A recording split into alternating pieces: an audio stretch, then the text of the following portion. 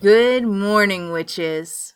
This is the Witch Daily Show, coming to you from New Orleans, with host Tanya Brown.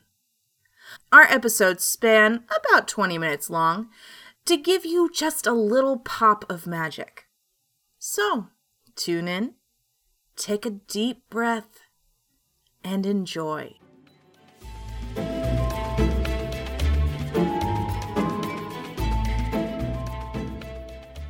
Good morning. It is March 30th, 2023. It is Thursday. I am Tanya, and this is the Witch Daily Show. Oh my gosh, I should have mentioned. I can't believe I'm just mentioning this now. We had a little Spotify glitch, so I'm pretty sure just unsubscribed literally everybody who was subscribed to the podcast from Spotify. So if you're listening to this, you figured it out. If you're not listening to this, I think I've lost you forever. Honestly, it kind of makes me sad because I've been doing this podcast for years and I felt like I built up a great little audience.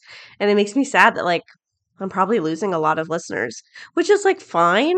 Like, this podcast has never been about listeners, and it's not like we rely on ads that care about listener count, So it's not a huge deal, but oh, it just kind of makes me sad. I feel like a bunch of work I've been putting in for a really long time has just kind of been taken away, but that's okay. Um, Today's episode is brought to you by the magic of trees. So let's get your day going with a little magic. Our quote of the day is, "Shining a light on someone else doesn't diminish mine. Take time here to encourage people and lift them up," by Bernice King. So we've been drinking Witch's Cupboard for a few weeks now because we're really taking our time with the ingredients. So we've talked about peppermint and chamomile, and now we're on vanilla. So I wanted to share 6 unusual uses for vanilla extract other than witchcraft. This comes to us from readersdigest.com. So 1, you can use it to freshen up your fridge. Having trouble getting rid of that bad odor in your refrigerator even after scrubbing it out?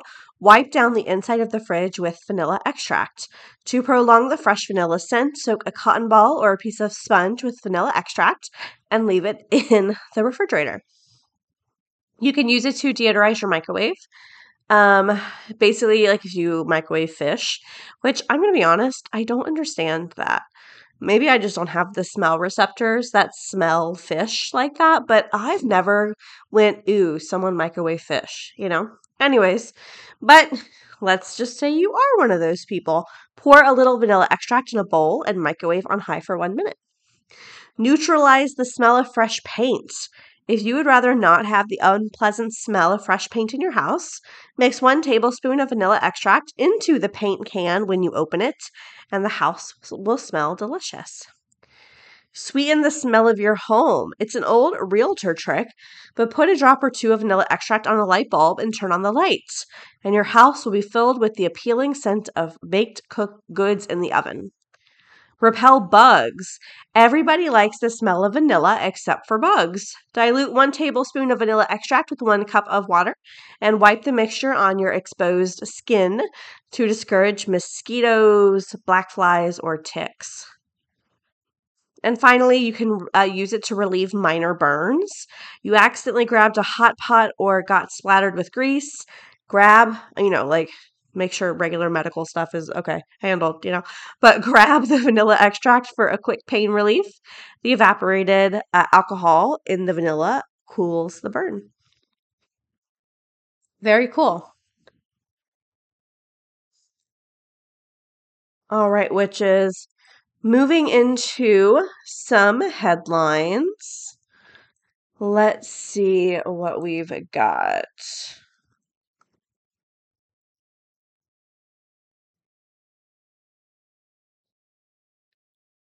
Okay, this comes to us from yahoonews.com. Gay Twitter's obsession with Bella Ramsey's witchy queer short requiem. So, if you're still reeling from last night's devastating The Last of Us finale, it turns out this Bella Ramsey isn't done crushing queer hearts. This weekend, a new horror short starring the actor Requiem dropped on the YouTube channel Alter, Alter, and Sapphic Twitter will never be the same. Let's see. In short, Ramsay stars as Evelyn, a minister's daughter in the 1600s England during the era of witch trials led by conservative zealots. The film follows Evelyn as she tries to hide her relationship with her lover, Mary, from her religious father. As director M. Gilbertson explained to Pink News, they made the film because a story of queer oppression and witch hunts is sadly very timely. It's really important for all queer people that we don't forget our history. We have to take lessons from the past to tackle systematic prejudice still around us and fight for our future. Between the poignancy of the timing and Ramsey's incredible performance, fans have been taking to Twitter to praise the short, while also expressing their heartache over the powerful and heartbreaking content. Cute. And of course, this is on Yahoo News, so all the comments are hateful. Because who still reads Yahoo? But people who still use AOL. I don't know. All right, witches. Actually, what I'm going to do, I'm going to find that short on YouTube and I'm going to link to it in the link tree. So go to witchpod.com, scroll down, and I will add a link. So you can go directly to that short film without having to go through hateful Yahoo. Okay? All right, witches, I'm going to throw this over to our moon correspondent, and after this break, we will talk more. Hello to all of my astro friends. This is Serendipity, the Chicago astrologer, coming at you with your daily moon mantra for Thursday, March 30th. The waxing gibbous moon goes emo in Cancer today. Here, the moon squares Mercury, trines Neptune, and opposes Pluto. This will be a fairly intense day, as we can't seem to get anything through to anyone. We're trying to deal with our escapist tendencies and the fact that we're reckoning with some uncomfortable information. On top of it all, communication wires are getting crossed.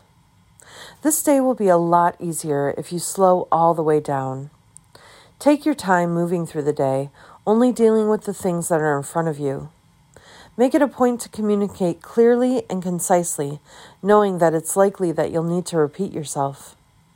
If you move into this day setting these expectations, things will probably move much more smoothly. Your daily moon mantra is, nature does not hurry, yet everything is accomplished. This has been your daily moon mantra with Serendipity, the Chicago astrologer, signing off and reminding you that you are in charge of your own destiny.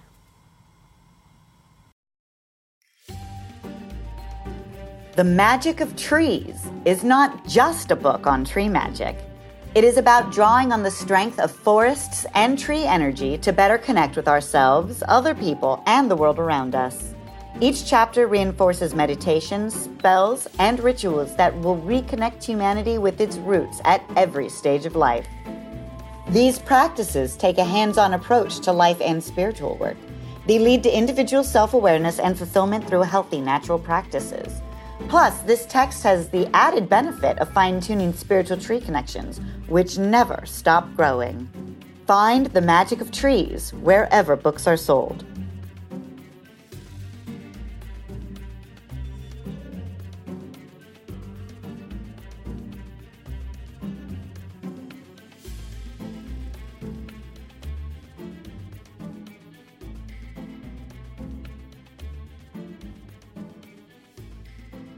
All right, we are back, and we have been discussing this week. We're doing a series on magical animals. Not quite cryptids, not quite animals, something in between. I cannot define it, but like porn, I know it when I see it. And that's how I feel. I don't know. I don't have the exact definition of what I mean when I say magical animals, but not cryptids, but not animals. I just know it in my heart. Okay? So something we're talking about today, I'm very excited. So everyone knows, you might not, if you're new, you might not know. I love banshees. Why? I don't know. I like the idea that you can scream as much as you want. And I feel like a lot of people in this world can relate. But something I didn't know I also really loved until someone mentioned it, and I'm sorry, I don't remember who suggested. Um, I forgot how much I love gargoyles. So, me and a friend, we went to this immersive Notre Dame exhibit at a museum here in New Orleans, and they had a statue of a gargoyle, and it was awesome. But I just forgot that I love gargoyles. Like, it's like I resparked a forgotten memory. But we're going to talk about gargoyles today, and this comes from the Historic England blog. So, gargoyle is derived from the French gargoyle, meaning throat, usually taking the form of a twisted face or an animal hybrid. These ominous stone icons are referred to in Greek mythology as chimera, a character with the head of a lion and the body of a goat, with the long tail of a snake. In folklore, gargoyles are thought to ward off harmful spirits, their wide open mouths symbolic of devouring giants. They were also thought to act as a reminder of the hell that awaited anyone who did not attend church. Threats. So, gargoyles can also serve the very practical function of draining water from the roofs of churches and cathedrals to protect the stonework from erosion. When solely used for architectural adornment, they are known as grotesques. I love it. I love it. I want gargoyles. So, there's even comical gargoyles. There's one of just a butt. I think that's fun for everybody. So, where do gargoyles kind of come from and what's like their mythological thing?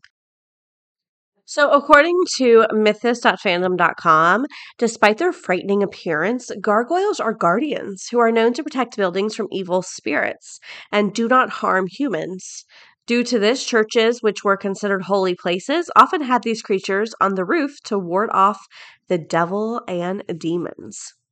In modern fantasy, gargoyles are magical creatures that can come to life and can be found in a wide range of media, from literature to comics, films, television, video games, and tabletop games.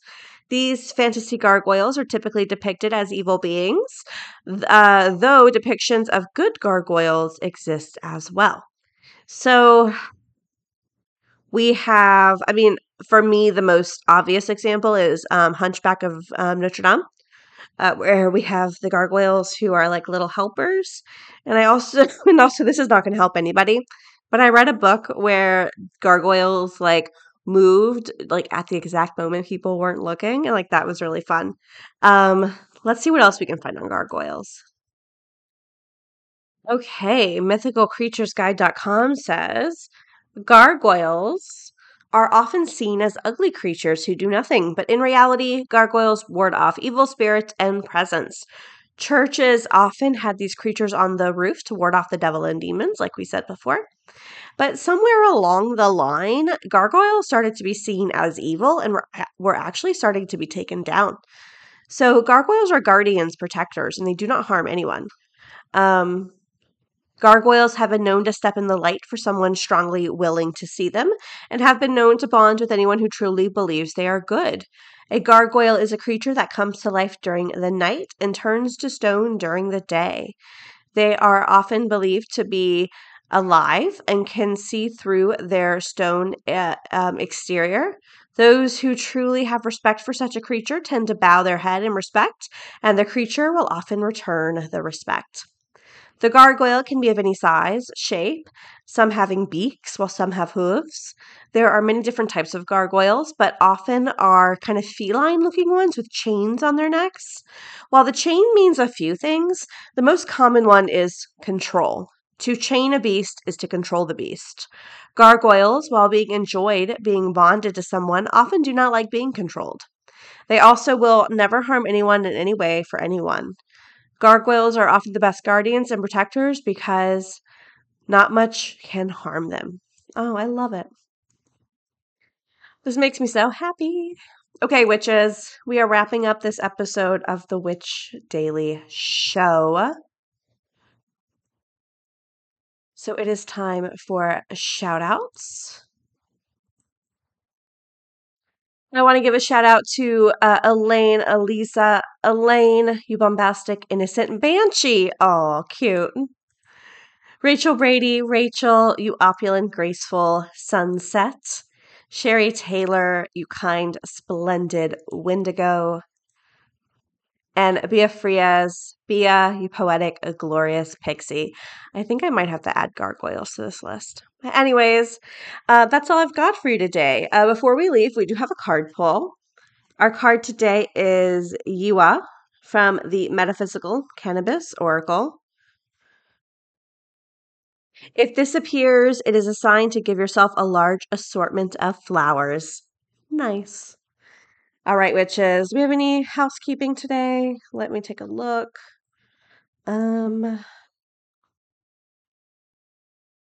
No, that's it. Oh, the Patreon Spring Book Club pick has been posted. So if you want to be a part of the book club, we typically read the book, and we have about 4 Skype meetings where we just talk about the book, and it's a good time. It's a nice way to kind of, read when sometimes it's our goal, but we don't have time. It's nice to feel like you have some accountability. So that is happening, and that's it. Don't forget any books, decks, headlines, sources, anything we've referenced today can be found in the podcast episode description or witchpod.com, and we will talk again tomorrow. Witches, we hope you have a wonderful day, full of joy and gentleness and confidence. Links for this week's episodes, our website, Patreon, along with a free daily card pull can be found at witchpod.com. One stop for everything we talk about. Now, take one more deep breath and have a great day. I had an abortion when I was 15 years old in my home state of Arizona in 1994. It was not a decision that I made lightly, but I have never for one moment doubted that it was the right decision for me.